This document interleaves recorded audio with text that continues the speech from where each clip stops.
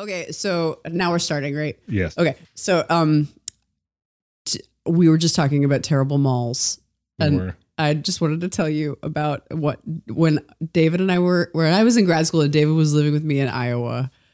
We lived in a small town that didn't have very much in it, and the closest town was approximately 30-minute drive away, and I was driving a 20-year-old Subaru Outback with 180,000 miles on it. Okay. That had a lot of issues, but one of which was it overheated after about 30 minutes. So like every time you drove it? Pretty much. That's not an issue. That's like... It developed it when we got to Iowa. But like in Iowa, every drive was like 5 minutes because it was Iowa City. And it was always so cold. Oh, yeah, because you're in a city. In my impression, Iowa is like every drive is like 5 hours. But I guess if you're just staying in the city. Yeah, I mean, there was nowhere else to go but Iowa City unless you had to go to the airport, which was 30 minutes away in Cedar Rapids. Or one day, David, because Ricky Bobby Talladega Nights came out. You know how they keep on going to Applebee's? Yeah. David was like, what is this Applebee's? He's like 38 years old at this point, and he's never eaten an Applebee's, which I don't understand. But so I was like, oh, honey, I'll take you to Applebee's. And we drove to Applebee's and the car overheated and then we couldn't go anywhere until it cooled down or something. So we went to the scariest mall and they had it was terrible and had a bunch of closed stores and like that like only sold like Christian books. Yeah. And, like gum. But then there was a basement and we're just walking around this mall killing time until we can eat at Applebee's again. And then by then the car will have not overheated. There was this basement and they had even worse stores. And one of them, do you know what the Build-A-Bear workshop is? Yeah, I remember vaguely. You do? Okay. Yeah, they had a moment. Yeah. I don't know when that was, the late 90s, early 2000s. It was like Paint Your Own Pottery had a moment. Remember when everybody used to go to Color Me Mine? Yeah, Paint and Wine had a moment a couple years ago. There was Paint and Wine everywhere. You and I should go do that. I wanted to do Paint and Wine so bad, then it closed. Or it moved to a smaller space. There was one in downtown Corvallis when we first got here. We should live. For like 6 months. We should live podcast Paint and Wine. Oh, the single best, sorry, this is related. Single best Christmas present I got. It like one of those Christmas presents that you just can't top. So my friend Connor, we do stupid gifts. And a couple years ago, he just started this thing where he would send me Burt Reynolds shit. Oh yeah. Okay. I don't love Burt Reynolds. I mean, I don't hate Burt Reynolds. I was ambivalent toward Burt Reynolds, but so he sent me like one of those like candles, like a votive. Yeah. Like a votive candle with Burt Reynolds on. And he sent me like an actually like really nice pencil drawing of Burt Reynolds, but then I get just a box in the mail, and of course, because it's like mail friends, it's like January 7th, and I'm like, what the fuck is this? It has no nothing, no anything. It's from like a mailbox, et cetera. And I open it up, and it is what is clearly a young child has painted Burt Reynolds on a piece of canvas, and he got his longtime girlfriend's daughter to do a painting of Burt Reynolds, and it is magnificent. That is the like best. I'm bringing it. I forgot to bring it in, but I'm putting it in my office. It's my new thing. It's like speaking of, it's so good. We're in your office, your we work are indeed, yeah. office. This is the first time we have ever recorded the podcast at our place of business. True. Yeah, it's weird. So professional. We kind of shit on work a lot in the podcast. No, we don't. Now what are you talking about? No, we don't. Hold on. This is me clapping. Cut that. But like their class. You mean work in general, not our specific work. Yeah, not our jobs, like the art of like not being leisurely. Right. That present sounds like the best gift I've ever heard of. So good. I wonder if I would I be able to commission one for my friend Patrick? I don't know. I mean, I don't know what Sammy's up to these days in terms of her art class, but I also like to imagine the art teacher. What's he doing? Is he in the figure? Is he? It's just like him with a cowboy hat on. Like he's just kind of like he has like kind of a crooked smile, and I think I might not have known. I mean, no shade to the artist, of course, because it's really I mean, it has like a personality, but like I think I knew it was Burt Reynolds right away because of the context, because I knew this was right. Like it was going to be Burt Reynolds. I think it might have taken me a little bit longer if like I just opened it up and it was the first one. So it was yeah, it's like, but now it's weird because I'm going to have to start explaining to people because like there's going to be like a shrine to Burt Reynolds, like with a literal candle. Oh yeah. And like, it's like a little weird, It's like now I have both the Val Kilmer and the Burt Reynolds thing to explain. Yeah. And it's like, wow, this is getting weird. I see some overlap in between the two, which is odd when you think about it because it's not like they made the same kinds of movies. They're not the same age. They great mustaches. Great mustache growers. Maybe that's it. Maybe it's very different, but both great. My friend Patrick big fan of both. Really? Yeah, huge fan of Burt Reynolds. Has movie posters that Burt Reynolds made that I've never heard of. Like he's like shirtless and wrestling a gator, and it's called like name a type of gun. But that's like in his post Smokey and the Bandit years where he kind of had that like lull. Yeah, I don't know exactly. Yeah, I don't know what I mean. It looks like a Burtsploitation film. You know, like it's just seems like it should come out in like local theaters. Has Patrick ever grown a mustache? He strikes me as the kind of person who could grow a mean mustache. He grew, you know what he grew once? Patrick, by the way, at our wedding. So that's how Justin knows him. Patrick grew one of those mustaches that like it goes over your face and then it turns into like a clover under your beard. Oh. So it's like two. I don't even know the name of that one. I don't know either. He was in that movie or that play Killer Joe. They actually did it as a movie too. It's Tracy Letts. And I think that's how I would describe it. It's like a loop-de-loop. It's like a butt of hair like under your so chin. it's got like a widow's peak in reverse at the bottom of your face. That's interesting. That's what he did. That'd be great for me. It'd be symmetry. I could have like two widow, you know what I mean? A widow peak up top, a widow peak down bottom. You do have a widow's peak. Yeah, I have a serious widow's peak. Are you glad? This is a personal question. Are you glad you still have a full head of hair? Oh yeah. You know, men. Oh yeah. Men, we're not supposed to talk about men. Like the one area where men can actually be sensitive about their bodies, as far as it seems like hair. Like you have to. Yeah. Everybody knows to be careful when you ask men about their hair. Yeah, totally. But you've got your hair is not going anywhere. I think I've said I'm like balding in reverse. It's like growing down my face. It's like it's turning into Teen Wolf. I don't know. It's the Italian, French Canadian, the unholy combination of the two. The deciding factor is your mother's father. Did your mother's father have a full head of hair? Yeah. I mean, it got a little thin at the end, but that's different. There's male pattern baldness and then there's hair loss. Okay. I know way too much about this. How do you know so much? Well, I do have a very bald father. Okay. So my kids, which are now, if they ever happen, they will be adopted because I'm 700 years old. But were I to have, or, you know, all the eggs that I donated in undergrad, I'm just kidding. Then nobody wanted my eggs. You know what? I tried to donate my eggs once. And you know what the lady on the questionnaire said to me on the telephone thing? She goes, well, the history of mental illness in your family is going to be a problem, as will the freckles. Apparently people don't want a freckled baby. Was this person that, because I'm rewatching BoJack Horseman, which is a bad idea in winter, but the part where Princess Caroline is like that, the rhino gyno, and he's just like the most callous, like he's like, yeah, I don't know. I mean, maybe your eggs are lazy and maybe you didn't care enough about the child. You're just like, wow. I forgot about the rhino gyno. I do think this was like a service, and it was the 90s when I told the students today, by the way, in the class that I just taught before coming into your office to record this podcast, about the fact that Dolly, the cloned sheep, was named. Do you know this? She was named after Dolly Parton. I did not. Oh, maybe I did. I forgot that. And the reason is because the cell that they used to clone her was a mammary cell. And they were they were like, and these are like, you know, 400 level students and they're cool, but they were like kind of surprised that something that inappropriate. And I was like, man, you want to talk inappropriate? Like that's one of my G-rated 90s stories. I was gonna say that was the 90s, man. Like, there's so many things. Unbelievable. Like, yeah. I would always have that with like, you know, there's just like that thing when you watch 90s movies with like Arlo and it's like, he's just like horrified and you're like, oh, that's just kind of how it was. Right. I never thought in the 90s, I remember like watching 70s movies and being like, wow. But like, I never thought that was going to happen again. Remember Animal House? Where like they just like put a woman in a shopping cart who's drunk and just wheel her to the frat house? Or what's like there's that worse Animal House? Porky's or something? Yeah. It's Kim just Cattrall. Like, oh my God. Oh, is that Kim Cattrall? Yeah, she's also the mannequin in Mannequin. Yeah, I remember that. Yeah. That was a good movie. I saw that. I took my birthday party in 3rd grade was my mother took me and my friends to see Mannequin. Mannequin was like a sensation. Philadelphia.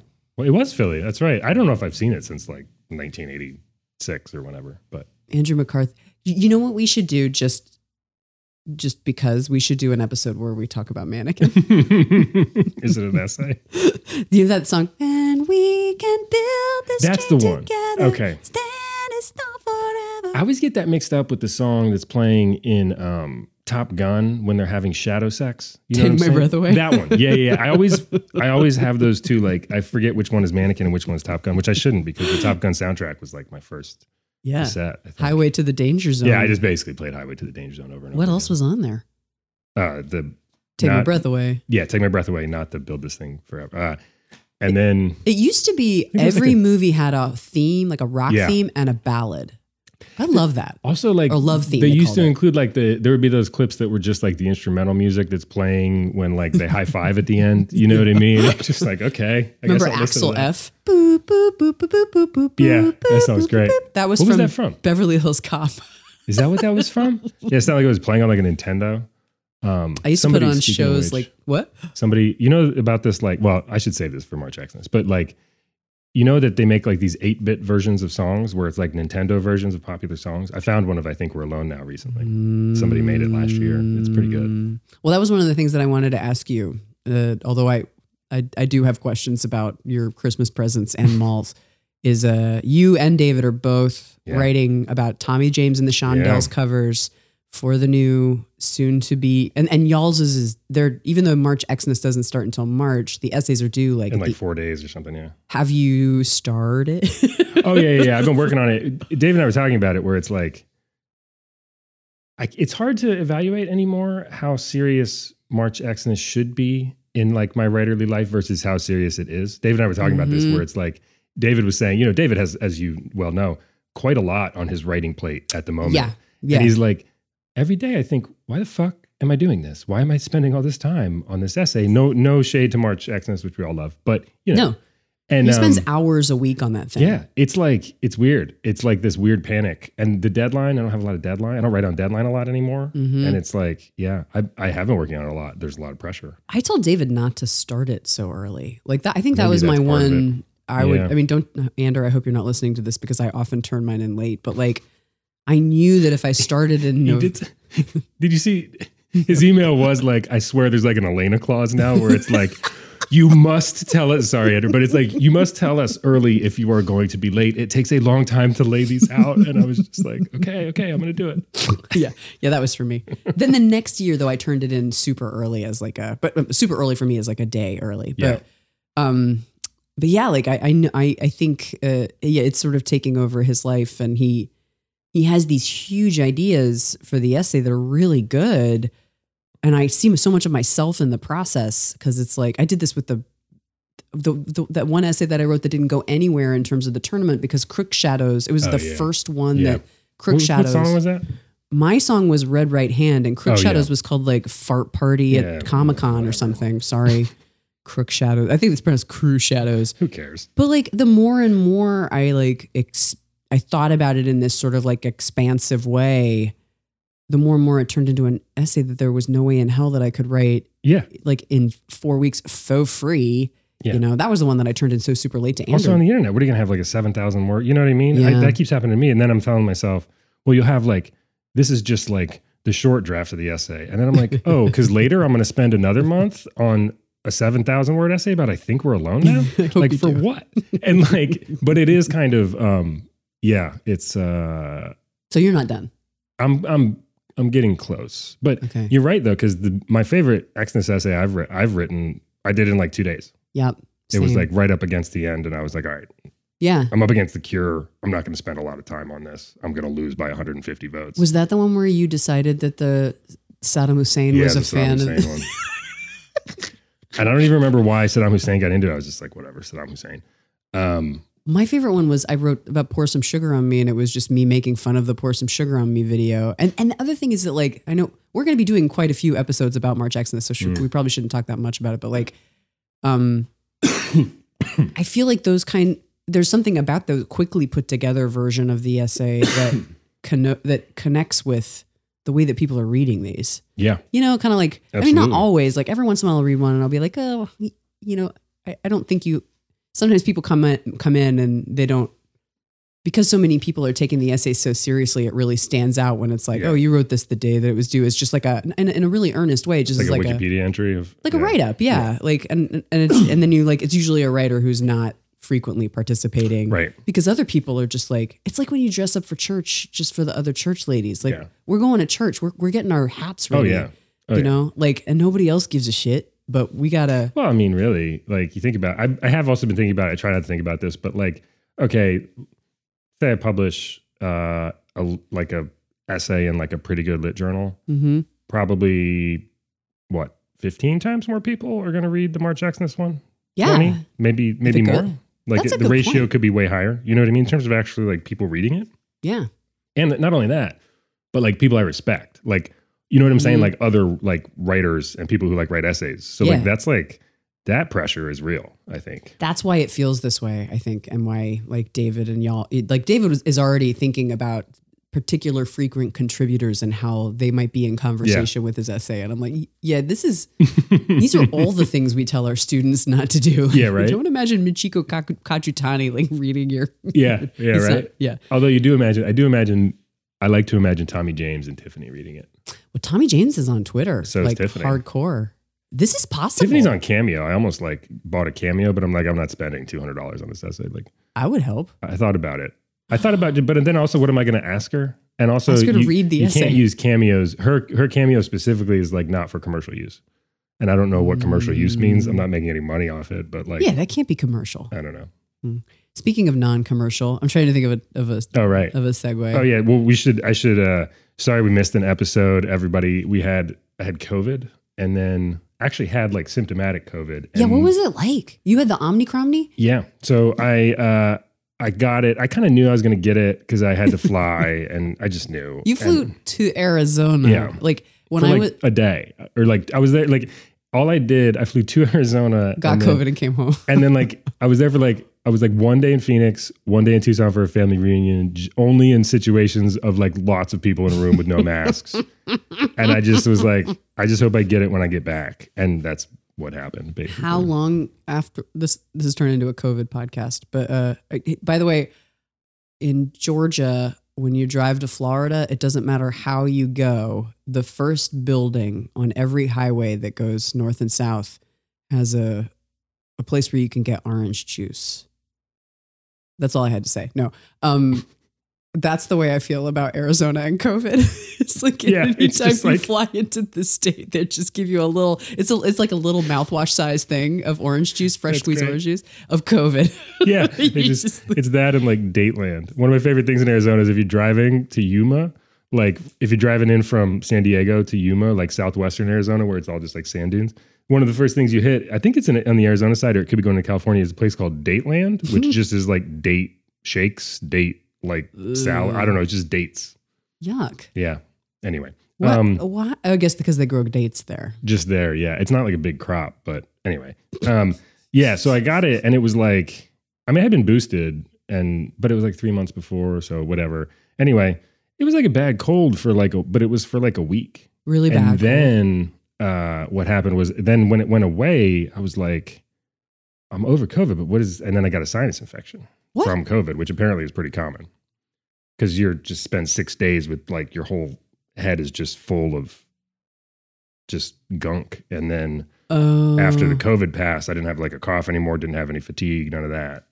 I just had like a sinus infection, which I still have like a low level sinus infection. Like 2.5 weeks later. What kind of bad cold was it? Was it like, oh, I'm going to be in bed for 3 days? Or was it like just walking around feeling like shit? Mine was more like headache, like no fever, very little cough, like not much chest stuff, but it was just like the front of your face feels like it's just going to explode. You know, it makes like time go so slow. Yeah, it was that. And being like weirdly tired. Like way more tired than usual. Well, it's really nice here now and the sun has been out for a few days, but the weeks that you had COVID, I remember them being particularly dark. I also was kind of like, you know what? I mean, I'm going to get it. So this isn't the worst week to have it when it's like that's true. Cold every day and whatever. So I just like watched a lot of TV. And now you're a superhero. Yeah. Now I feel pretty good. I'm like kind of bulletproof at this point, at least for a couple months, at least until knock on wood, whatever comes next. Till you go back to Arizona. Yeah. I don't know if I'm doing that anytime soon. It was great though. It's just like you like the just like complete and utter like paranoia about masks and everything in the airplane and in the airport. And then you walk outside the airport and it's just like, what COVID? Did you see a mask?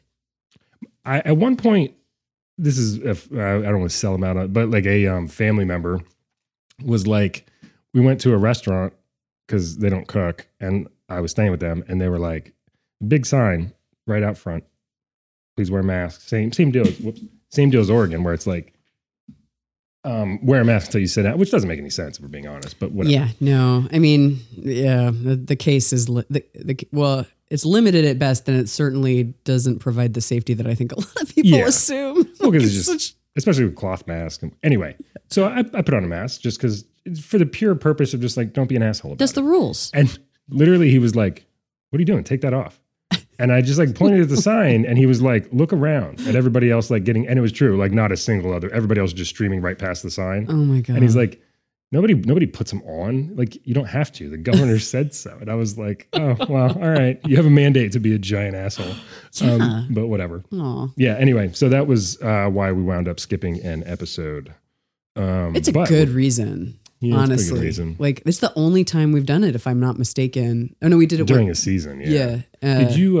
But you feel like you haven't had it, or you might have just been asymptomatic, and it's either asymptomatic or right after we got married in Las Vegas, I came home and I was and I don't get the kind of in bed sick. I don't know why I have plenty of ailments, but they're mostly like muscle and spinal oriented, but, I was super sick.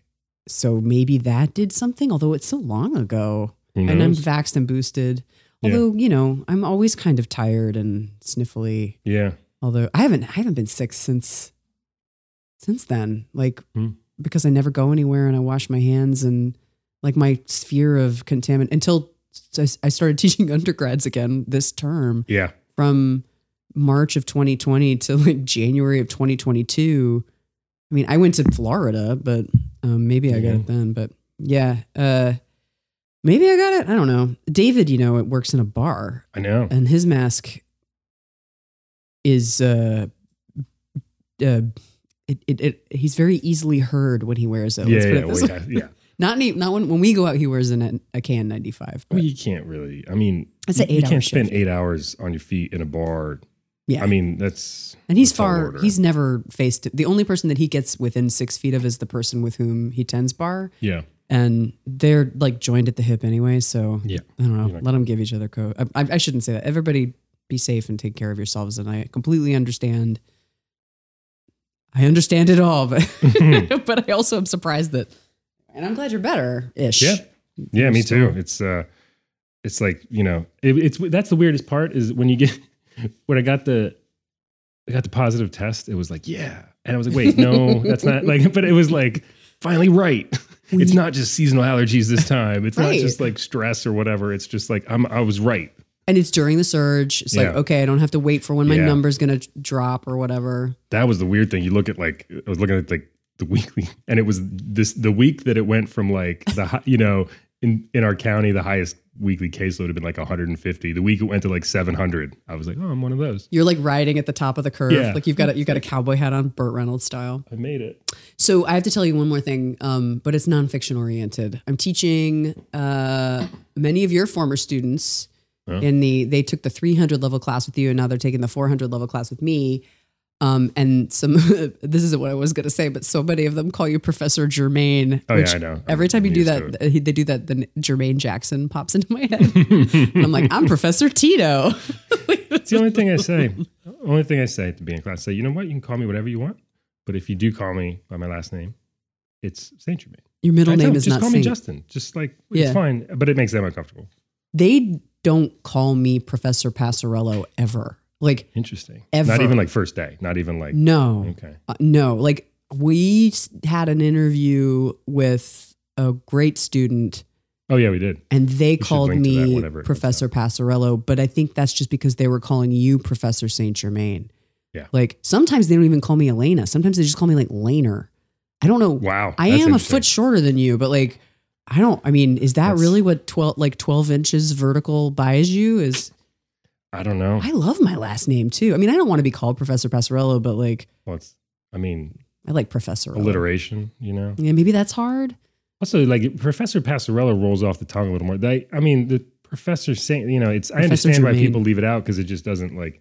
But same thing with when it's mostly grad students will like call me JSG all the time. And I remember when I first got here, and I was like, Saint's not my middle name, right? Like those aren't my initials, but then I just gave up. Like whatever you want to do. Because your middle name is Jerome. No, my middle name is Alan, with a Y. It's a French Canadian name. But it is the same middle name. This is how lazy my family was. It is a French Canadian middle name, and my dad has that middle name, and so does my older brother. They didn't even bother giving me a new middle name from my older brother. I know. That's the worst. I was just like such an afterthought. They were like, I don't know, like whatever. That's almost like this girl that I went home with once when I was at Pitt. She took me home to meet her family in Philly, and she had a cousin named Dominic who had a kid. They were like my age, so they were like 19, but they had a kid named Dominic.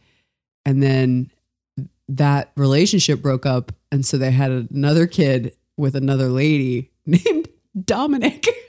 Oh my goodness. Wow. It's just like, whoa. And they were all at this event that I was at. But anyway, but that's not what I wanted to say. I wanted to say, because we were talking about pandemic and nonfiction. So I was trying to show the students, like, I do this exercise to sort of show them, like, when you put a collage essay together, one of the things I think that makes a collage essay exciting is if you're kind of broad with your interpretations of whatever the central theme is.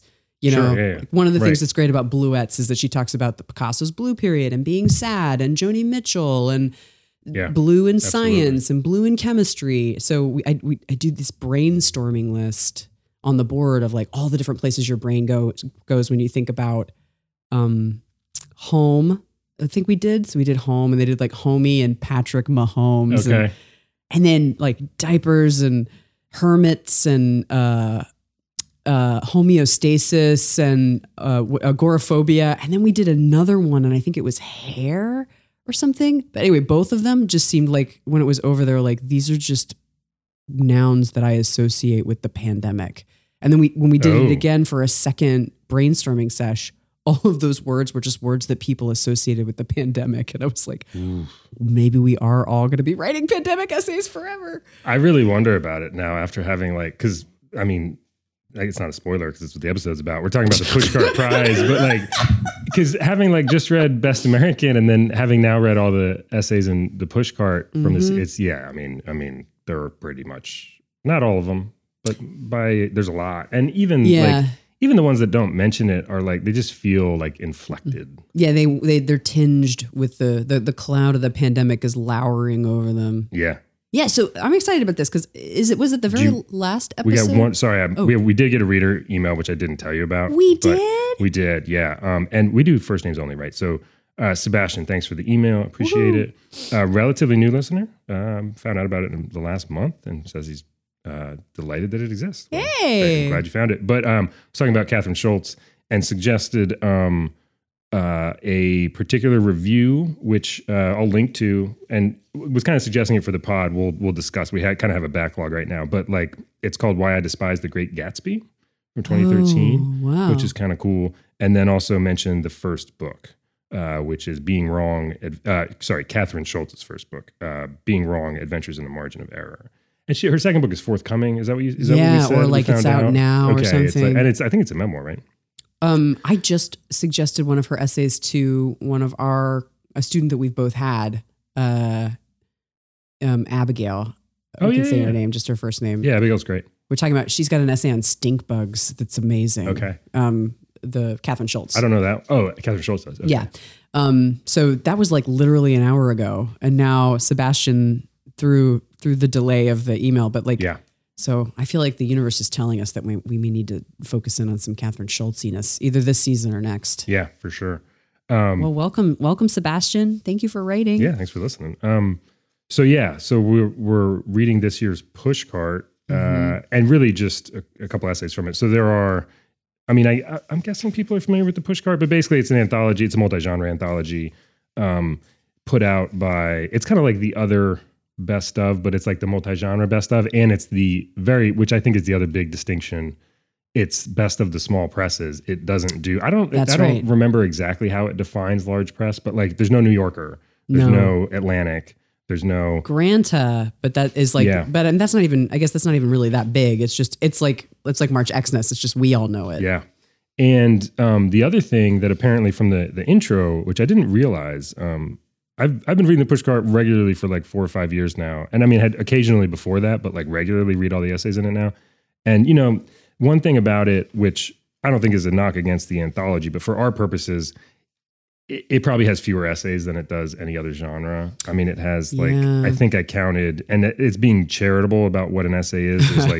There's like 11 or 12 out of, in like a 400. Because they're not labeled. The only thing that's labeled in the Pushcart anthology is fiction. So really both poetry and literally not fiction are the. Just doesn't, I like not fiction. I know, isn't it? Some ways better than nonfiction. Although I don't know, they're all fiction.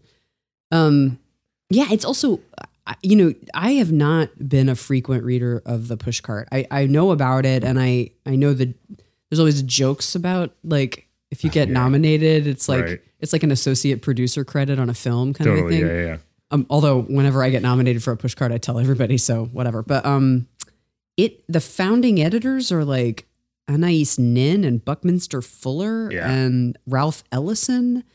And Paul Bowles, Joyce Carol Oates, I guess served in some respects on some part of it. And then there's like, so it's like Best American Essays is only like 30 years old, right? Or 35 years old. Pushcart has a much longer history. I would say probably a much more literary history. Cause you look at that list of 40 founding editors. And then the other thing is like, what it does is, so not only can every literary magazine in the country nominate, you can actually, I think anybody can nominate. I'm not 100% sure about that, but like, not only can any literary magazine nominate themselves, so like the selection process is so much different. Because, we did talk a fair amount about like the Best American process, which is very like top heavy. It's like kind of one person winnowing down. But and this is more, I would say, well, bottom heavy is a bad word, but it's more like much more decentralized. There's a couple hundred contributing editors who also you just submit, like they send you a letter every year and they're like, you can submit up to 10 things, and it can either be writers or it can just be pieces. And so like,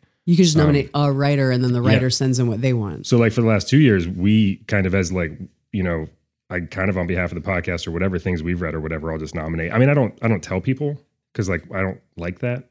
Like I would love for somebody to get one and just like, but you're not going to go. I'm not going to go around being like, I nominated you. By the way. Like, because it's like weird, like networky thing to me. But anyway, but I really like that idea of like all these people nominate, and I don't know who makes the final decisions. I get the impression there's a lot of people, but So, and it's also huge. It's like a doorstop. pages.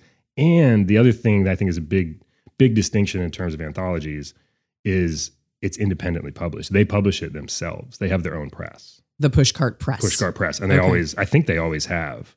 And part of the reason I point that out is because the editor, in his editor note, in his intro, the editor is Bill Henderson. And in his intro, I feel like his intros the last few years have gotten more and more pointed about these points, but it's like here's a little bit. Why the rush to small presses? Because commercial book publishers and magazines are mired in a commercial muddle because writers no longer need them, because most writers prefer not to be somebody's bottom line item. Whew. Yeah, it's like, I have to admit, I agree, but it's spicy. It's like, I kind of like it. So yeah.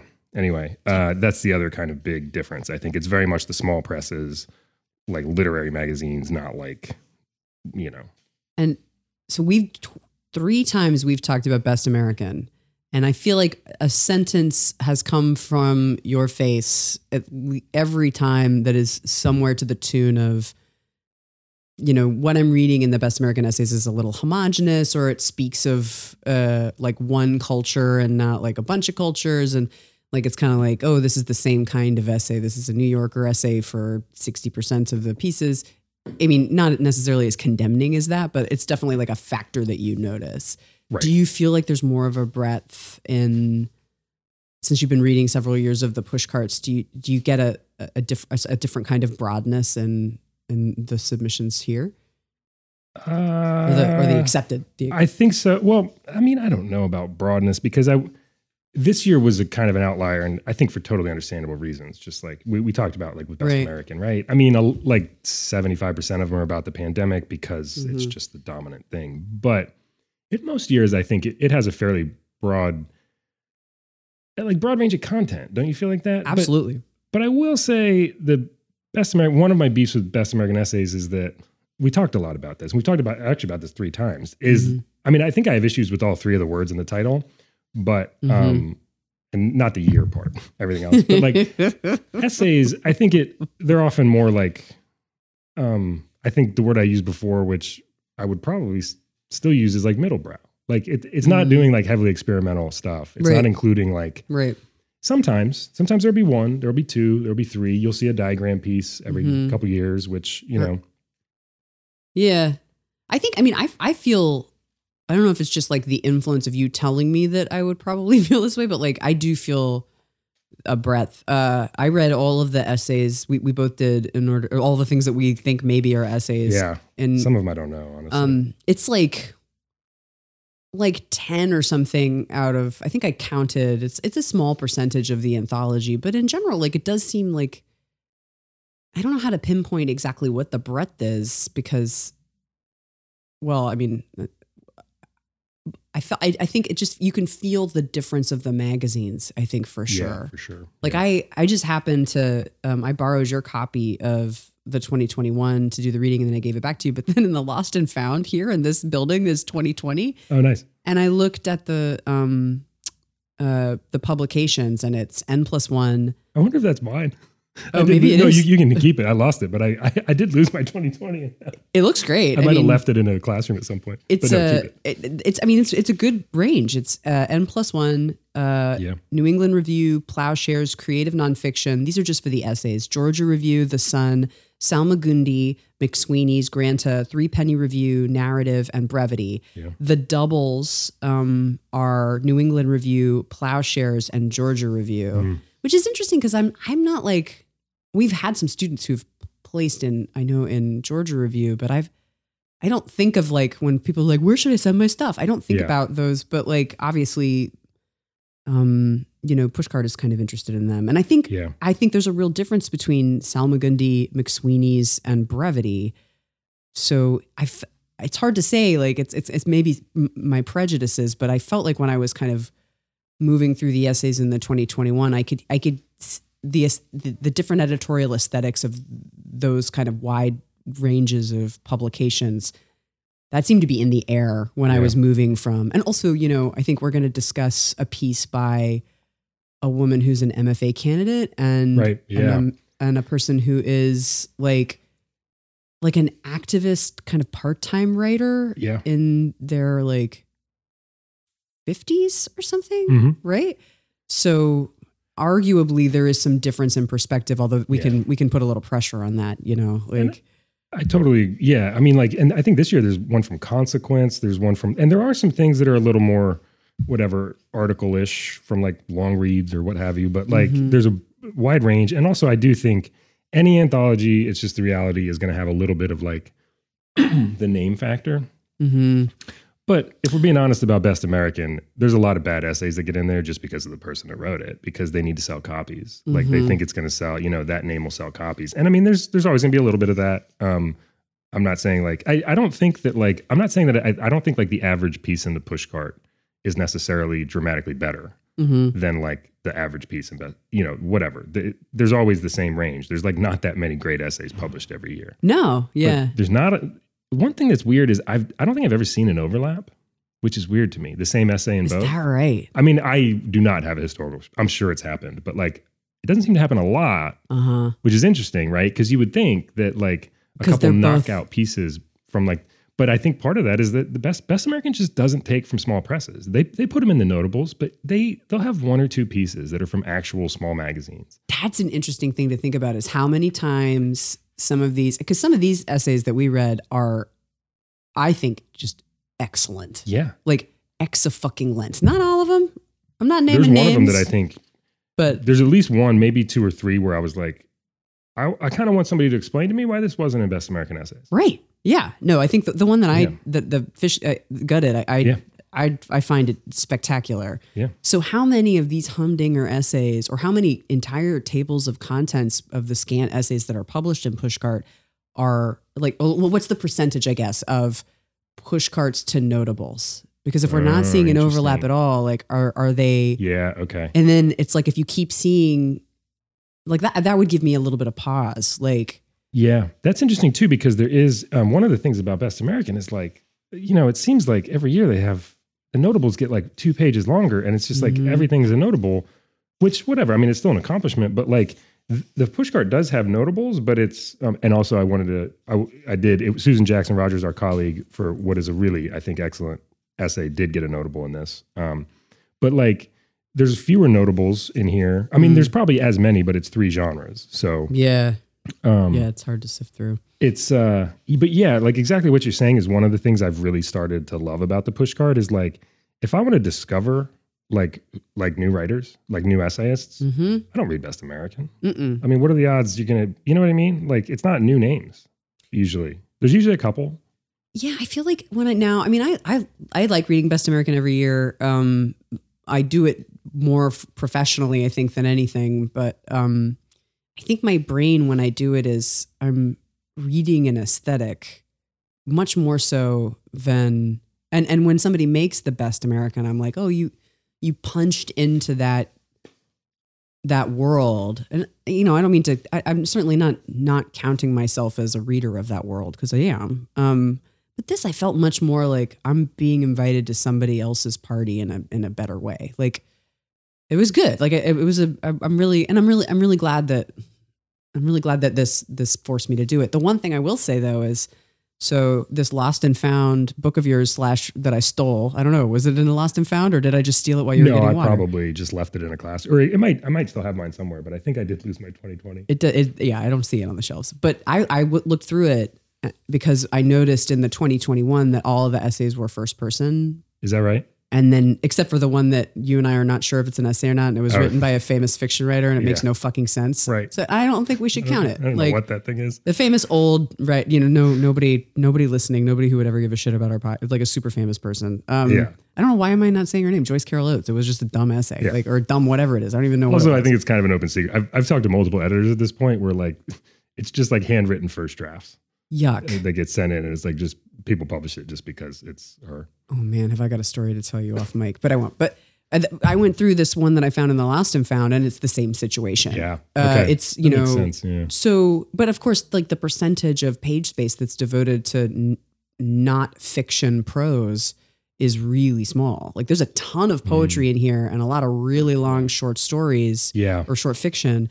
And, like, I would say it's something like less than 15% of the page space is devoted to not fiction prose. Oh yeah. But among that, on the two anthologies that I've combed through, it is not interested in, I mean, I would say there's experimentation on the inside of it. It's not like if you write a personal essay, it's not experimental, but there's some interesting uses of form and narrative. But the Leah Purpura piece does a lot with language. Yeah. But it's all fixed in the personal experience, which is like, and then I'm like, well, what doesn't do that? And then, like, that's true. And I try to oh, you dish it out, but you can't take it. Cause I'm teaching this 400 level class and we're reading a lot. It's kind of based on literary magazines, and nearly every essay that I've curated, maybe even every essay that I've curated for the long form section is a first person essay.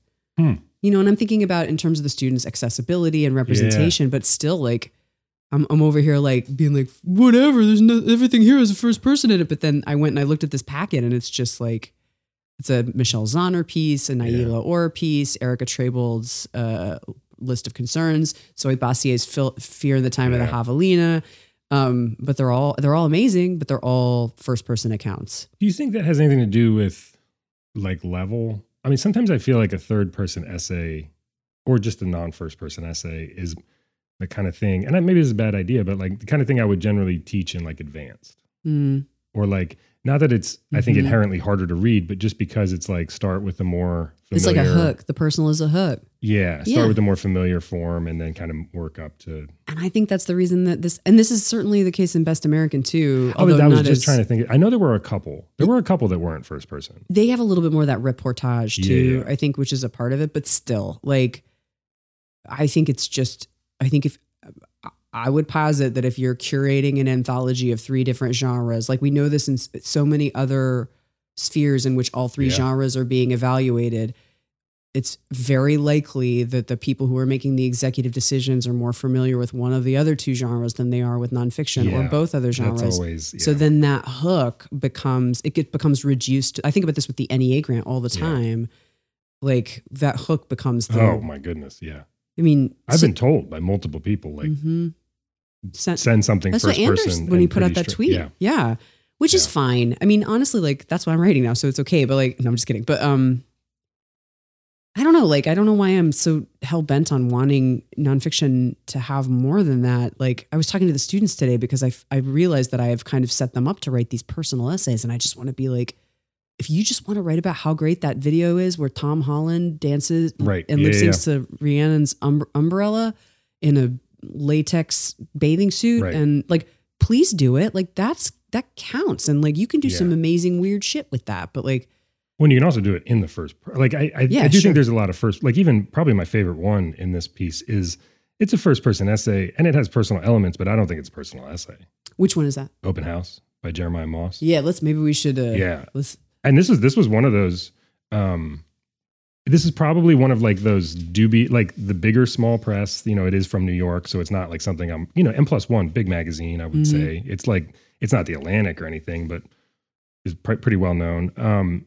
But I didn't know this writer at all. Me either. And I believe from the bio, they're working on the first book right now. But which I think is a novel, if I remember right. I could be misreading that. But anyway, yeah. And like, I mean, I read this was the essay in particular. I think I actually taught a few essays from this in the first week of the grad workshop, just as like because you don't want anybody to hand out yet. People need time to figure. But it's like what, and just not like saying like these are all fantastic or anything like that, but like let's look at like these are 3 essays that a big group of writers who are like know what they're talking about picked as like the best of the small literary presses. Why? Maybe let's talk about why. And this was one of them. That's a great strategy too for using the pushcart too, is that like I'm sorry to interrupt you, but like this is just one sentence. Like a lot of the magazines in which these appear, like a grad student would be like, there would be no like like intimidation factor, or maybe it would be less of an intimidation factor to be like, oh, Agni. Yeah. Like I'll submit to Agni. So you can use it as a teaching tool, as like, oh, this is a community that's ready. I mean, all communities should be ready to accept all essays at all times, but like maybe it takes a little bit of the scariness out of it. It's changed the way I submit. I tell them that all the time. Like it used to be, because I was kind of told, and that was fiction context, but like, well, if you want to know where to submit in grad school, like read Best American Short Stories. Right. And whoever published those is where you should be submitting. Those are the best journals. But a lot of times I'm much more targeted now with anything I submit. And a lot of times it's like, it's not. Like I was thinking about that, and it's like, I'm sure, it sounds like, oh, I hate the New Yorker because the New Yorker's rejected me. I don't think I've ever sent it. I don't think I've ever pitched anything to the New Yorker. Me either. I think my agent sent like my full book back when it was about to come out, hoping they would, because they always do that. That's like part of the deal if you have a nonfiction book. But I read a lot of stuff in here, and I think, okay, I'm going to like send something to NER. I'm going to send something, New England Review. Like I'm going to send something to like Salmagundi. I think Salmagundi, like some of them have focuses, like the magazine has a focus, like Ecotone, where like it might not be exactly what I'm doing, or like Oxford American, which I love, but I don't really write about the South because I never really spent much time there. Right. Or like Zizova, which is a West Coast. Oh, it's West Coast. Well, I think that might have evolved a little bit. That was I'm not sure what their situation is right now, but as of like most of its existence, you had to live either in Washington, Oregon, California, or Hawaii or Alaska to submit to Zizova. Really? Yeah.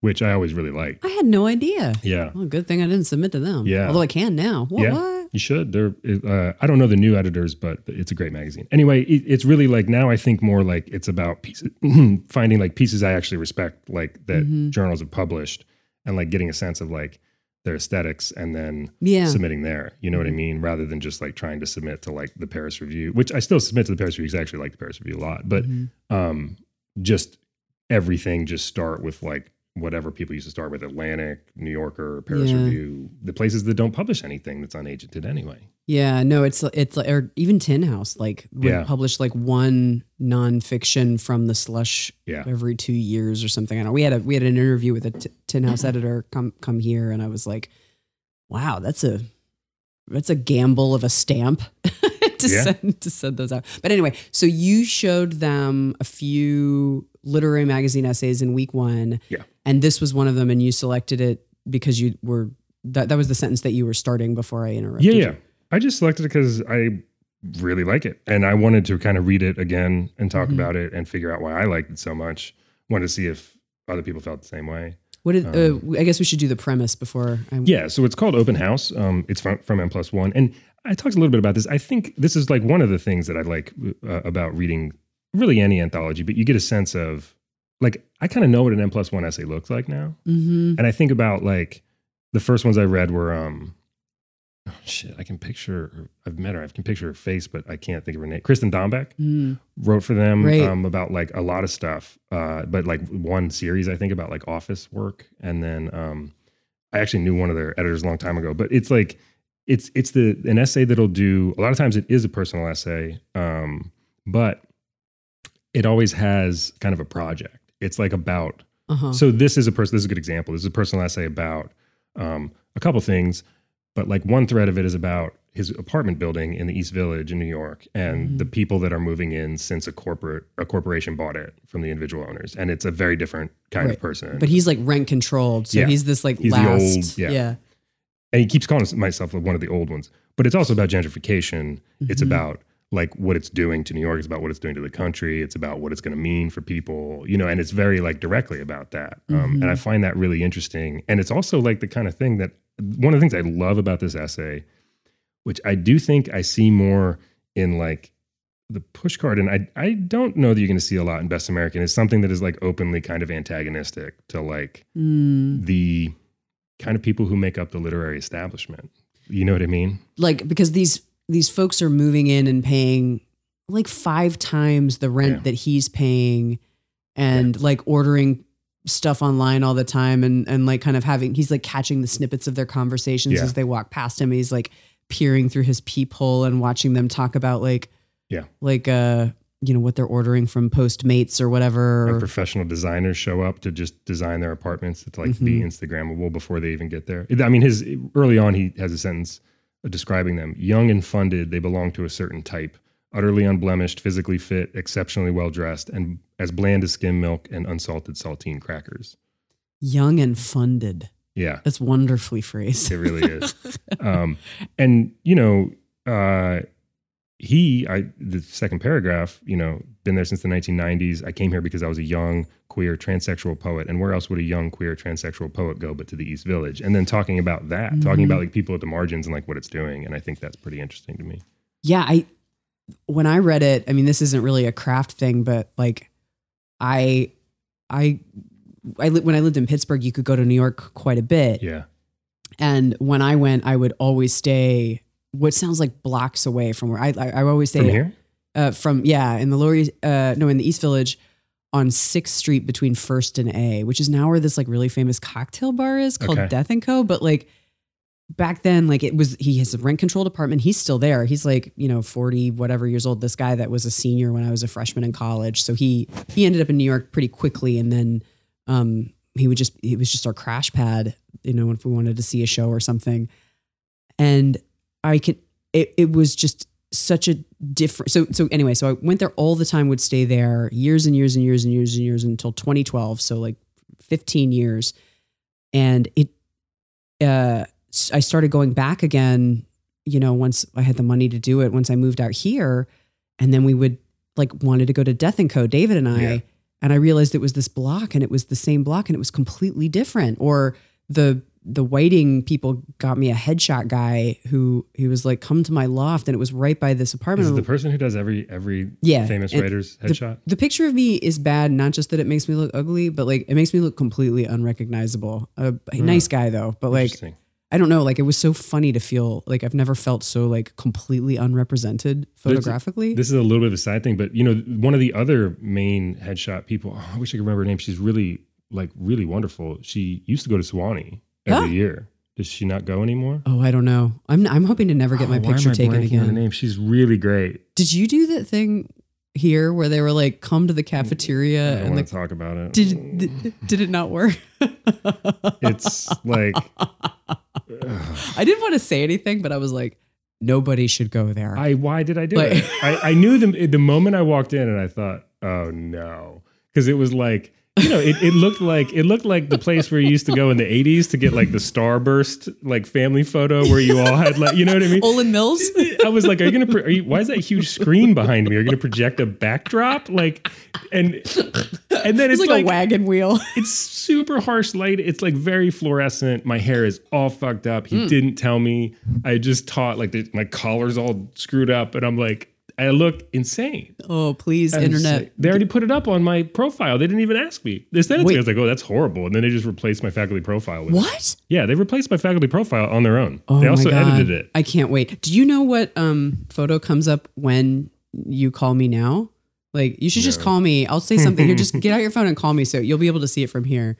It looks really, really good. But yeah, I got to figure out my, right now I need to figure out my, March Xmas photo. They really put a lot of let me make you got to do it's a cover.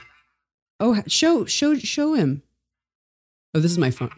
I told you about that though. Yeah. Oh, I thought usually it comes up as like a big gigantic thing. Okay. Oh, but it won't do it. But it's this photograph of a guy wearing an Elvis wig that somebody sent me once because they thought it looked like you. Can you see? It's like I don't know if you can see it. It's like a dude with kind of like a rectangular face wearing an Elvis wig. And sometimes I'm sorry that didn't work. Sometimes when you call, the whole screen is taken up by this picture of this like douchey looking dude. So I think we need to get that put in your faculty profile. Anything would be better than the one that they picked. Headshots are hard. Having a face when you're over 40 is hard. Like it's not like these people that we're shitting on don't have their work cut out for them. Like it's really hard to get a good picture made. It really, really is. Well, I was hoping it could be my new author photo because my old author photo is now like 9 years old, and I'm becoming that person that you make fun of for still using a 10-year-old author photo. But guilty. It was also the one that photo shoot went so poorly that it's the one he took at the beginning to set the light. It's just me staring, like scowling, and it's like a blue sky behind me, and that's all it is. And it was the only one because that one was a wedding photographer. I was like in Albuquerque, and there weren't a lot of photographers, and somebody said they knew this guy, and he was like a wedding photographer. Oh, no. And so it was like me like kneeling next to like a chimenea with like a fire going, and I was like. And like me, like leaning against like an art museum wall with like 1 foot up on the class of 99. It was something else, man.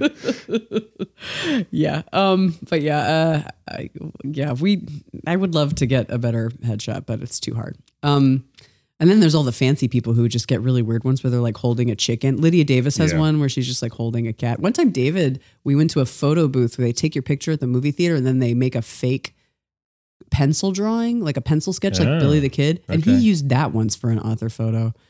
That's not the worst idea. No. But anyway, yeah. So that's the thing. One thing that really got me was this is exactly where I spent time in the 90s and early Ozies. And my friend Brent confirmed that is exactly what's happening in his building. The old piano player and the weird cat lady and all these rent-controlled people from the 70s and 80s when he moved there and was the young whippersnapper.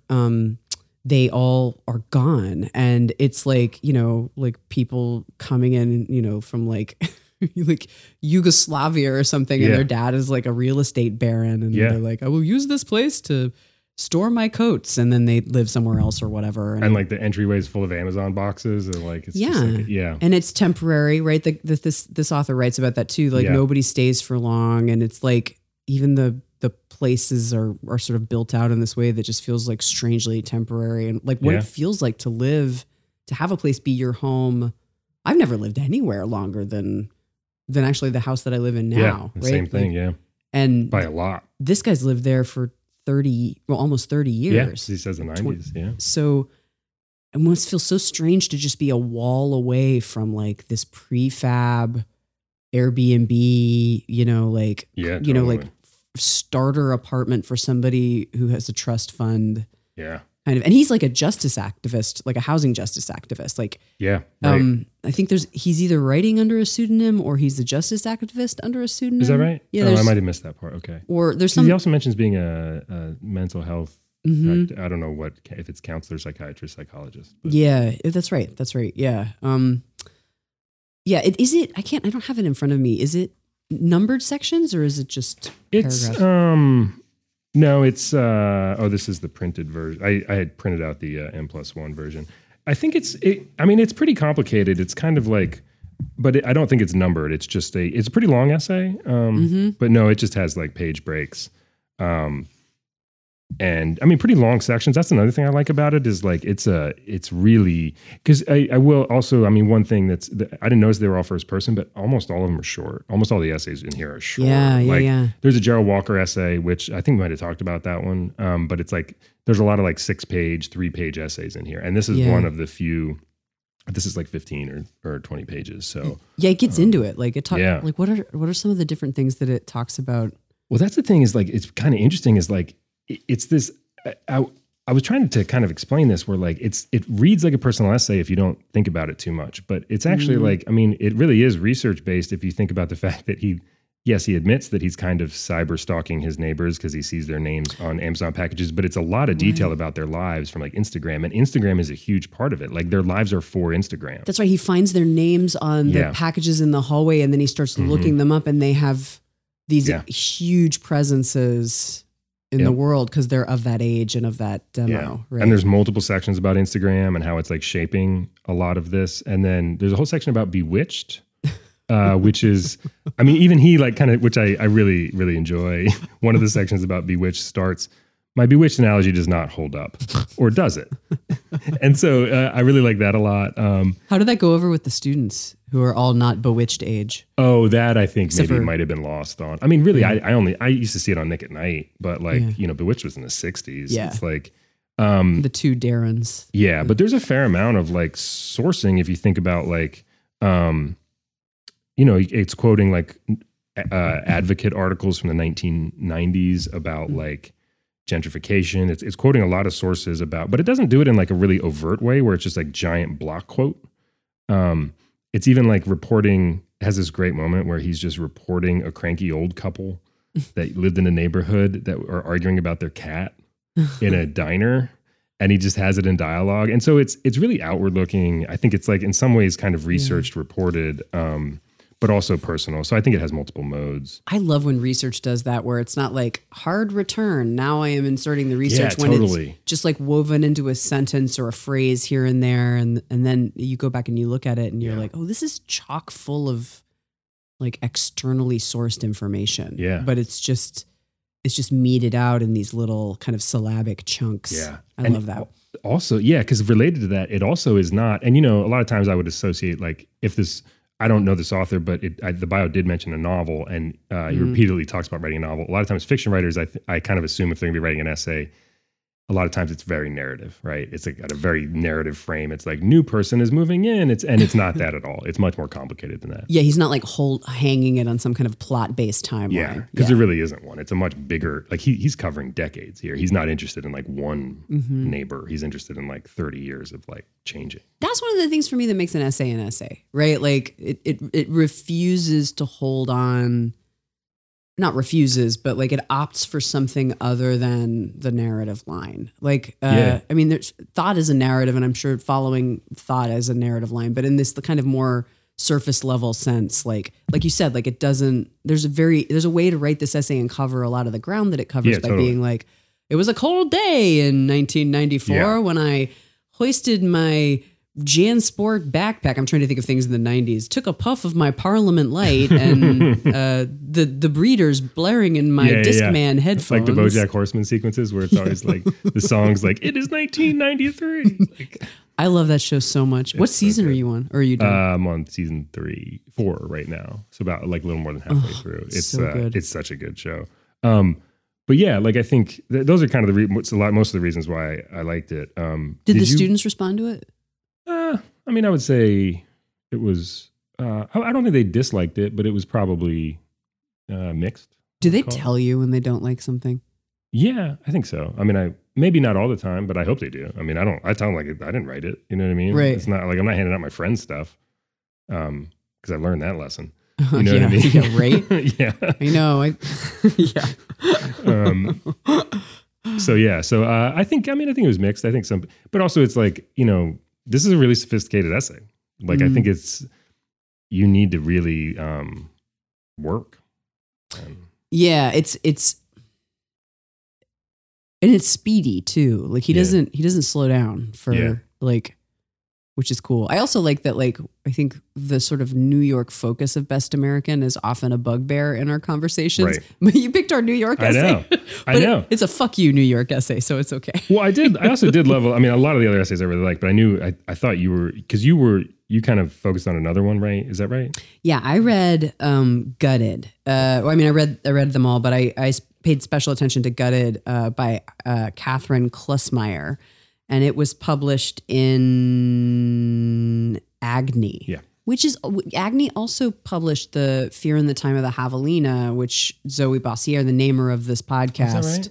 Yeah, okay. I didn't know that either. Because I think I read it was republished on Long Reads or something. Yeah, okay. That makes sense. Yeah, but like you said, with like N+1, like I have like a really good sense of who to suggest this magazine to, having looked at some of these. And there's an Agni in the 2010s as well. Is that right? So this essay it starts out with this really kind of right there on the boat with a commercial salmon fisherman who hand catches like 30-pound salmon. So to get that kind of distinction, that like wild caught, hand caught salmon, and does it for like 5 months out of the year, I'm assuming, and makes kind of like a year's worth of bank for what sounds like some of the most grueling, stinky, terrible work. But it's just her and her captain, covered and stinky and unable to shower for like 5 months and working. It has kind of a plot to it. You know, certain kinds of catches are more memorable than others. There's certain complications. And she talks a little bit about how her expertise grew.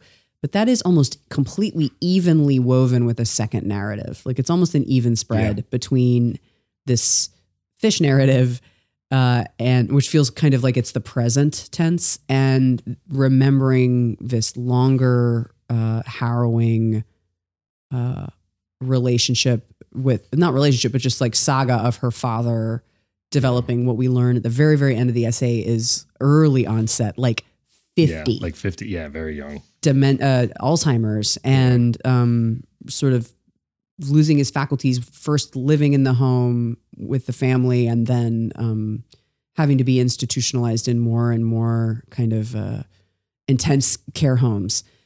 So, and the thing that really gets me is there is no like connective commentary. Yeah. There's not even that thing where like, just the page break. Yeah. It's like, I mean, there is resonance in between the two. Like as the father is losing his faculties, there are these moments at various stages where he's asking either members of his family or people in the institution to help him, you know, kind of shuffle off this mortal coil, that are then juxtaposed with these kinds of pointed descriptions of what it's like to do certain things to kill fish, you know. So in that respect, they are talking to each other, but there's no, it's all implied. Yeah. It's all super implied. There is no explicit, and even the resonances are a little subtle. Mm-hmm. Like the first time I read it, I was just so confused about, not confused, but questioning, worrying about what was going on in the family narrative, and also kind of so compelled by the details of the fish narrative that I wasn't able to even do that any kind of, because it was so buried. The resonances were so buried. I was just kind of holding on through the storytelling, which I don't think I experience very often in braided essays, which is fine. I mean, I think you can be explicit and braid the essays together, but this is just like, not doing that first line of the section where it's like, the fish, I killed the fish in many, you know, whatever. Like the way the fish looked at me while I was hitting it with the bat, reminded me of the way the look in whatever somebody else's eyes when you know. Right. Or even like if the last line of the previous thing is, and all he could do was look at me. And then the first is like the fish, sometimes like she talks about how like it's surprisingly difficult to get a hook out of a fish's eye. Yeah. So you'd have the eye line being the terminal line. She doesn't even do that. Like we were just talking about this in workshop, the image link across like about a Elisa Gabbert essay. Oh yeah. Where it uses mirrors to do that. Yeah. A really good essay too. Vanity Project. I really like that essay. Oh, I haven't read that one. It's good. We should add it to the thing. Yeah. I love her. But yeah, she's also kind of weighs in on the March Xmas, I think. Is that right? I think so. But yeah, like I don't think it's bad to do the image link or to be explicit, of course. Like it's not like, oh wow, this doesn't do this thing that I don't like. It's just that it is decided that it doesn't have to do that. Yeah. Like it's decided that these things feel relatively different to me throughout my reading of it. And then I go back as a teacher and I read and I'm like, oh, I could make these links. I could make these links. But in some respects, it really feels like those paintings where there's like a hard gutter in between the two images. Like you know, you're in like an art museum and you're like, it's like medieval and you're like, this is a picture of a goat and this is a picture of an onion. And I guess they're connected somehow, but you don't quite Which is actually juxtaposition, right? I mean, people use that term all, but isn't that actually what it means? Maybe. Like when it's just put next to each other without any explanation. Yeah, I think that sounds right. Maybe you'd have to ask a poet for those things. But I say that word a lot more times than I should for somebody who cannot provide a literal definition of it right now. I mean, that makes sense. That's exactly what it is. Well, and then it's also like if it gets a lot of these terms get like misused enough that they then enter the vernacular in the wrong way. Like literally, Yeah, exactly. Like, well, okay, I guess it does mean that. Yeah, anytime anything is in the same vicinity as something else now is juxtaposed. Yeah, everything's juxtaposed. It's right. Like this is like I really appreciated how I'm interested in how this writer made it work, how hard that gutter is in between. I mean, obviously these things are related. Like the woman I guess it forces me to kind of like make the judgment myself in a way that's relatively dangerous, right? The things that you don't want somebody to do to you after a reading when you read about a personal experience. Like I'm like, oh, she's working so furiously. She's picked this job where you're kind of like shutting out the world and living in this place that's like, she guts fish 20 seconds at a time. So she's just like in this, like, so that must be because she's still unpacking this, like maybe that's what I'm seeing is this kind of like labor as trauma response, which is so dangerous, but like, that's kind of what I'm left to do other than that, or like appreciate just the great writing. Like, but I kind of dig that too, where like an essay just lets you do. I mean, I always talk about this as like, I overuse this term, speaking of imprecise terminology, but like, I think about the lyric differently than a lot of people do, where like a lot of people think it just means like short sections and like whatever, where I'm like, well, but it's like, it's working by like implication and like idea links and like suggestion and like this, like literally, even though this is very prose-y, this is paragraphs. Yeah, like long sections, long paragraphs, dialogue, scene, etc. But like the associations between sections are associative. They're poetic. They're the kind of associations you get in like a poem. Actually, Elisa Gabbard just posted it. I didn't read it all, the ultimate, but I saw recently on Twitter, like wrote a piece recently. I think it's about like the idea of lyric association. And, oh, cool. Yeah, that could use a refresh in the minds of people. People also, and I do this probably too, misuse, like they juxtapose. No, they mix up lyric and lyrical. Yeah. Like lyrical prose. All the time. Or they'll say that it's a lyrical move. Lyrical prose doesn't mean anything. It just means it sounds nice. It's like flow, yeah. Like, but no, that's how I see the lyric too, is like in kind of thinking about like lyric, like the early idea of lyric and lyric poetry is like there is an impasse of expression between me and you. We can either use explicit narrative, epic, right, language to bridge that gap, to over-explain that gap, or we can acknowledge that gap by recreating it as a part of the expression. And that's where you get association, where you get breaks, where you get white space, where you get it's the mental work of impasse as a form of communication in itself. Right. Yeah. Like, and that's what she's doing here, despite the fact that this is full of sentences and adjectives and all these things that we don't think of as lyric or a lyric essay, because it's like, if you don't see white space, and it's like, I think stuff like that, I mean, you can't read in this much, but like, when I think about an essay like this, I'm like, well, why wasn't this in Best American? This is in Agni, this is a pretty big magazine. It's in Best American regularly. And I think like this is spectacular. Because it's a little more difficult in those ways, I think is one of the potential reasons I come up with. Because like the kind of things you read in Best American generally do make those, like when I say like middlebrow, it's that kind of stuff. It's like they do make explicit connections. Like, you know what I mean? This stuff feels like a little more arty. You definitely can miss it, I think, when you read it in a way that I think is kind of great. Like, I mean, I ended this essay shook because she's a good writer and she has both of the stories are hella good stories to tell. Like a woman on this kind of a boat catching fish in this kind of a way is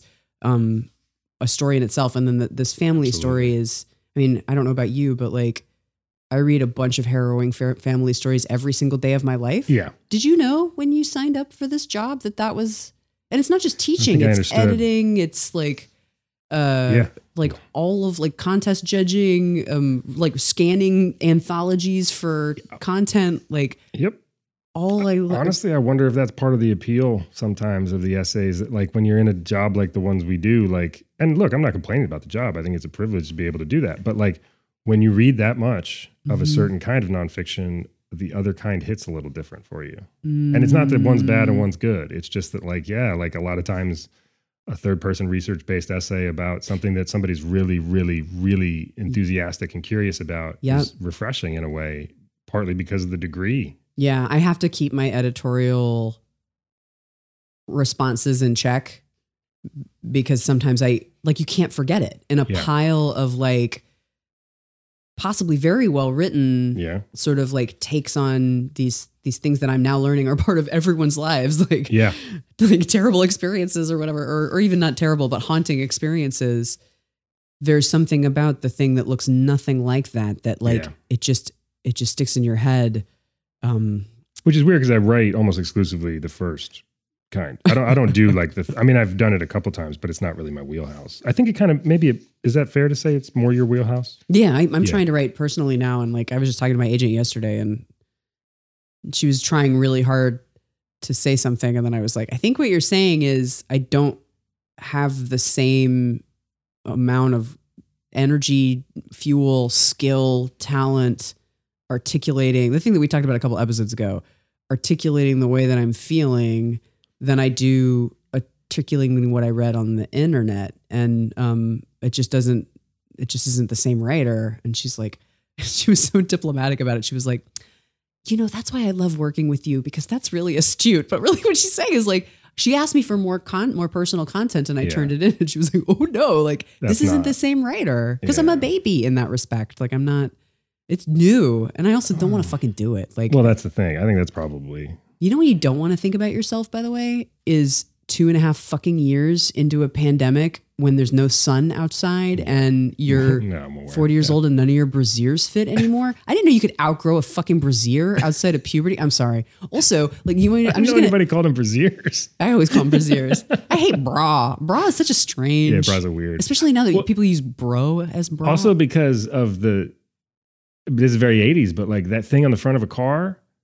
The car bra. Yeah, that ruined the word. It's just all I ever picture is like a Ford Mustang with like a leather cap on the front. Only a certain kind of car wore a bra. Yeah, you ever noticed that? A lot of Camaros, a lot of Mustangs, a lot of like, I don't know. It's a little too late for a Chevy IROC Z, but whatever, like the 94 equivalent of an IROC Z, like that kind of thing.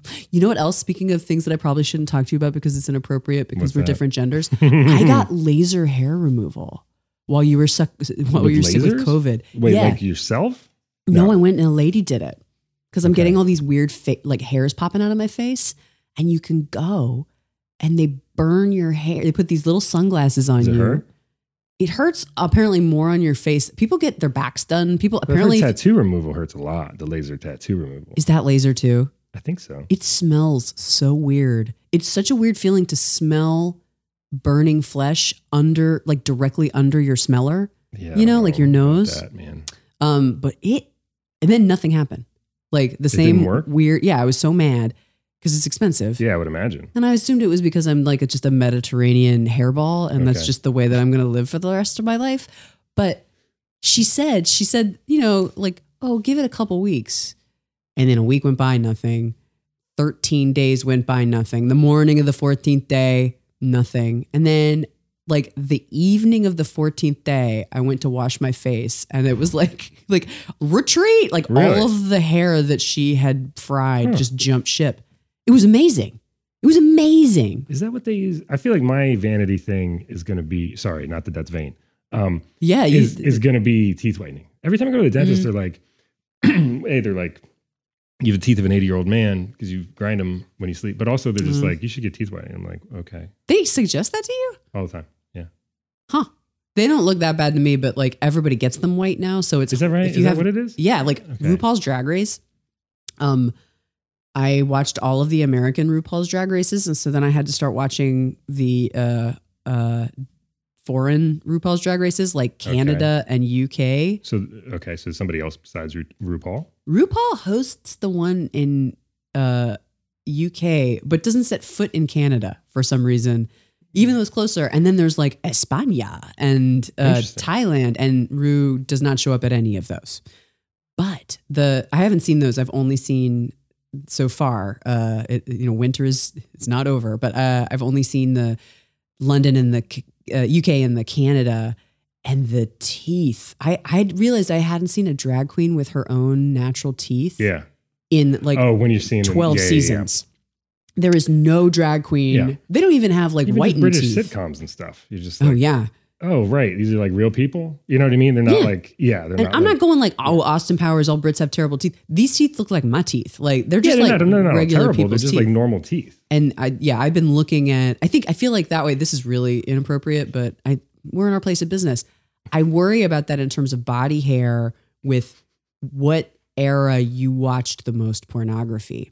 Because there's a certain era in the 80s and 90s where, like now, like the VHS era? Yeah. Where it's like so low resolution though. Like, well, that's true too. Or maybe like the Ozies. I mean, I'm no expert anymore, but like, or ever, but like, I feel like it's like that with the teeth. It's like, what are we teaching people about what teeth should look like? But there's a lot of hair removal in certain areas of pornography where I'm like, if you watch this and you don't have any access to an actual woman, right? Are you going to expect like the things that are being reported by 99.99% of like whatever you can get your grubby little hands on, like when you're like a kid? Well, I guess it's unkind to talk about it with specific examples, but just like a lot of those actors, a lot of like my favorite actors, they're like 80s people. They came up in the 80s and they don't look like what actors look like now. No. They don't look like Chris Pine. No. You know what I mean? They look like, Chris Pine. Maybe it's like, they look like Paul Giamatti. You know what I mean? And it's like, I love Paul Giamatti. I don't mean that as a dig, but like, I love Paul Giamatti. Dennis Franz has like roles where he was a romantic lead and he looks like the Penguin. Wasn't he actually a cop? Dennis Franz. One of the people, it was him and Dennis the other guy with the mustache. Farina. Dennis Farina definitely was. Dennis Franz might have been. He was an actor. He was in like that Brian De Palma movie about sound blow up. Have you ever seen that? No. You would fucking love it. It's really cheesy. And John Travolta is the dramatic lead. It's starting off well. But he's great. And then there's this like... Oh no, I'm serious. I'm all for that. I love this movie. Like people are like... I mean, people think that of it as this kind of like big, like De Palma's like this big sort of body heat 80s movie, like bombastic guy. But it's a great movie about sound. It's right up there with The Conversation, the Gene Hackman movie. Like he's Gene Hackman, another good example. Right. Pretty normal looking dude. I tell you what though, Gene Hackman can get it. Yeah. He might even be dead Everybody now. says that about young Gene Hackman. It's like, those are a couple of the ones that I've heard from a lot of people, a lot of women, especially young Gene Hackman and Donald Sutherland. Oh my God. I don't necessarily get it, but I don't need to. We have already talked about this on this podcast, but a young Donald Sutherland is like a stop the remote moment. Like we just got to watch him walk. Like, hello. He's like, you know what he's like? He's like a fighting bantam rooster, but like one of those blonde ones. Isn't Kiefer just... Not to be, but like the better looking version of him. Kiefer people don't seem to have the same deal with Kiefer. No, I mean because Kiefer doesn't have it like the way that Kiefer has something. Don't get me wrong. I'm not into, and I have 0.00 like the seismograph needle does not move for me with Kiefer. Okay. Donald Sutherland, like he just plays his status in this way that is so. He's like the Rene Russo of like if you switch. She was great. Maybe that's everybody with Rene. She's Russo, an example of it, like. Of this like an 80s, 90s movie. Get off this conversation. Well, I know this isn't. How are we having like the most inappropriate conversation? Like, so these walls are thin. Like, we're gonna open the door and our students are gonna like. Well, I do have to be with a student 15 minutes. So. Oh, you do? Yeah. We should. Oh, okay. Well, then let's do the lightning round. Okay. Sorry, I didn't want to cut you off about. I talked on forever about my essay, and I feel like you didn't. Oh, I wanted to say. Do you want me to talk about her bio? Which one thing I love about the Pushcart, really love, is that they limit your bio to 2 lines. Oh, that's so hot. Everybody, even like Otessa Moshfegh. Yeah, or like Joyce Carol Oates gets 2 sentences. But Catherine Klusmeyer lives in Sitka. Her essays have won prizes from Crazy Horse and MIT Media Lab. That's kind of interesting. Yeah, she did like a so she has like a bioengineering degree or something like that. Oh. I've said that wrong, but she has a sciencey McSciencean degree, and she did some kind of reporting about like biology or microbiology or something. And now she's I think she's in the NWP. Oh, really? Yeah, I think so. Okay. She's in one. She's either in poetry fiction or nonfiction. Okay. But and you can this essay is available online, so you don't have to get the anthology. Is that right? So is the N+1. No paywall. It wasn't. There wasn't a paywall as of a couple weeks ago. So don't you love it? Yeah, it's great. I love when there's no paywall. Yes, I highly let us know what you think. I highly recommend both of these, and was surprised by the one that I selected, honestly, but I really did like it.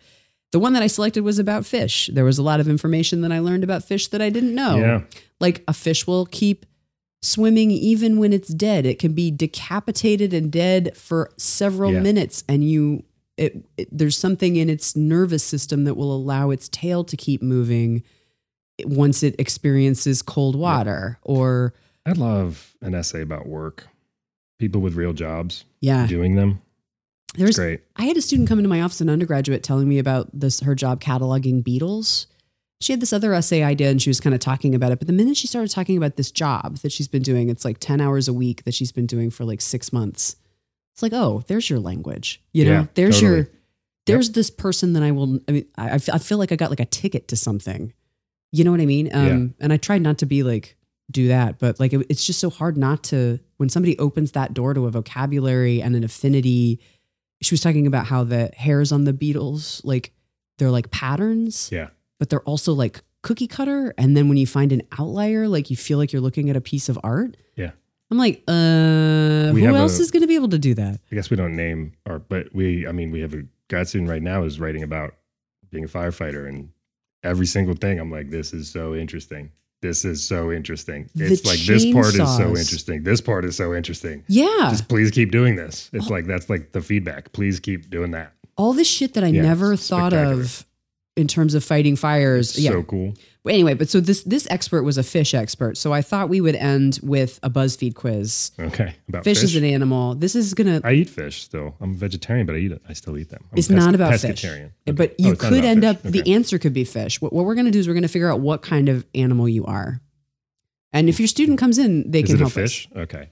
Is your favorite hobby going to the park, exploring nature, reading, taking naps, exercising, or swimming? Oh, hobby? I like naps as a hobby. Yeah. I mean, I don't know if it's a hobby, but I do reading more than the others. Right. So. Do you like to eat the most salad, peanuts, tuna, veggies, or fruit? Fruit. Really? Yeah, probably. Oh, what's your go-to fruit? Little tiny orange? I do eat a lot of those. David does too. A lot of berries. No scurvy for you, my friend. Yeah. What's your personality like? That's such a BuzzFeed question. Are you funny, outgoing, caring, brave, friendly, or sassy? Oh, I hope you say sassy. Cranky's not an option. No. Sassy, I guess. Yeah. I'm gonna go sassy. What type of personality is your ideal pet personality? So if you had a pet, what kind of personality would you like to have? Caring pet, a playful pet, a pet that loves to cuddle, a pet with great hearing, a pet that loves the outdoors, or a mean pet? Oh, see, I was going to say calm because it's the opposite of the pet I have. I guess the pet who loves the outdoors, pet who likes to take a hike. Guess what you are? What am I? You're a bird. I'm a bird? You're intelligent and caring. There's no other information. What kind of bird? That's a category. That's not an animal. This is like a goldfish. Okay, I'm going to do mine really quickly. My favorite hobby is I love to swim, even though I don't ever do it. So I'm going to say swim. The thing that I like to eat the most is probably salad. Of all those suggestions, my personality is outgoing, I would say. What kind of personality would I like my pet to have? Loves to cuddle. I am a fish. I'm unique and creative. And there's a picture of Finding Nemo on it. Fish are unique. I don't think a fish is unique. I don't think this was written by a person who speaks English. That's like an AI. That's an AI bot quiz. I think your Roomba wrote this. All right. So if you guys want to tell us what animal you are, just go to this personality quiz will reveal what animal you are, what animal you would be on BuzzFeed.com. Maybe I'll link to it in the on the Twitter. But also, if you would like to suggest. Oh, yeah. You know, somebody told David once that he was a seagull, but the kind of seagull who hangs out in a Walmart parking lot. That's very specific. Can't you see it? You got to unpack that. Can't you see it? I can totally see it. Maybe. like he could go to the ocean, but he's kind of like just like eating a French fry. Well, it's maybe the chaos energy that we've discussed. It's his chaotic energy. Mix. Yeah. Yeah. Tell us either what animal you think we are, or go ahead and tell us what animal you are, and we will. Barring any more infections, we will be back in a couple weeks. Follow your dreams, America. You got to go advise a student. Thank you for listening to I'll Find Myself When I'm Dead, a podcast about the literary essay. Follow us on Twitter at @essaypodcast. Email us at contact@essaypodcast.com. And subscribe on Apple Podcasts, Google Podcasts, Spotify, Stitcher, or wherever you get your podcasts. And remember, just keep hanging in there.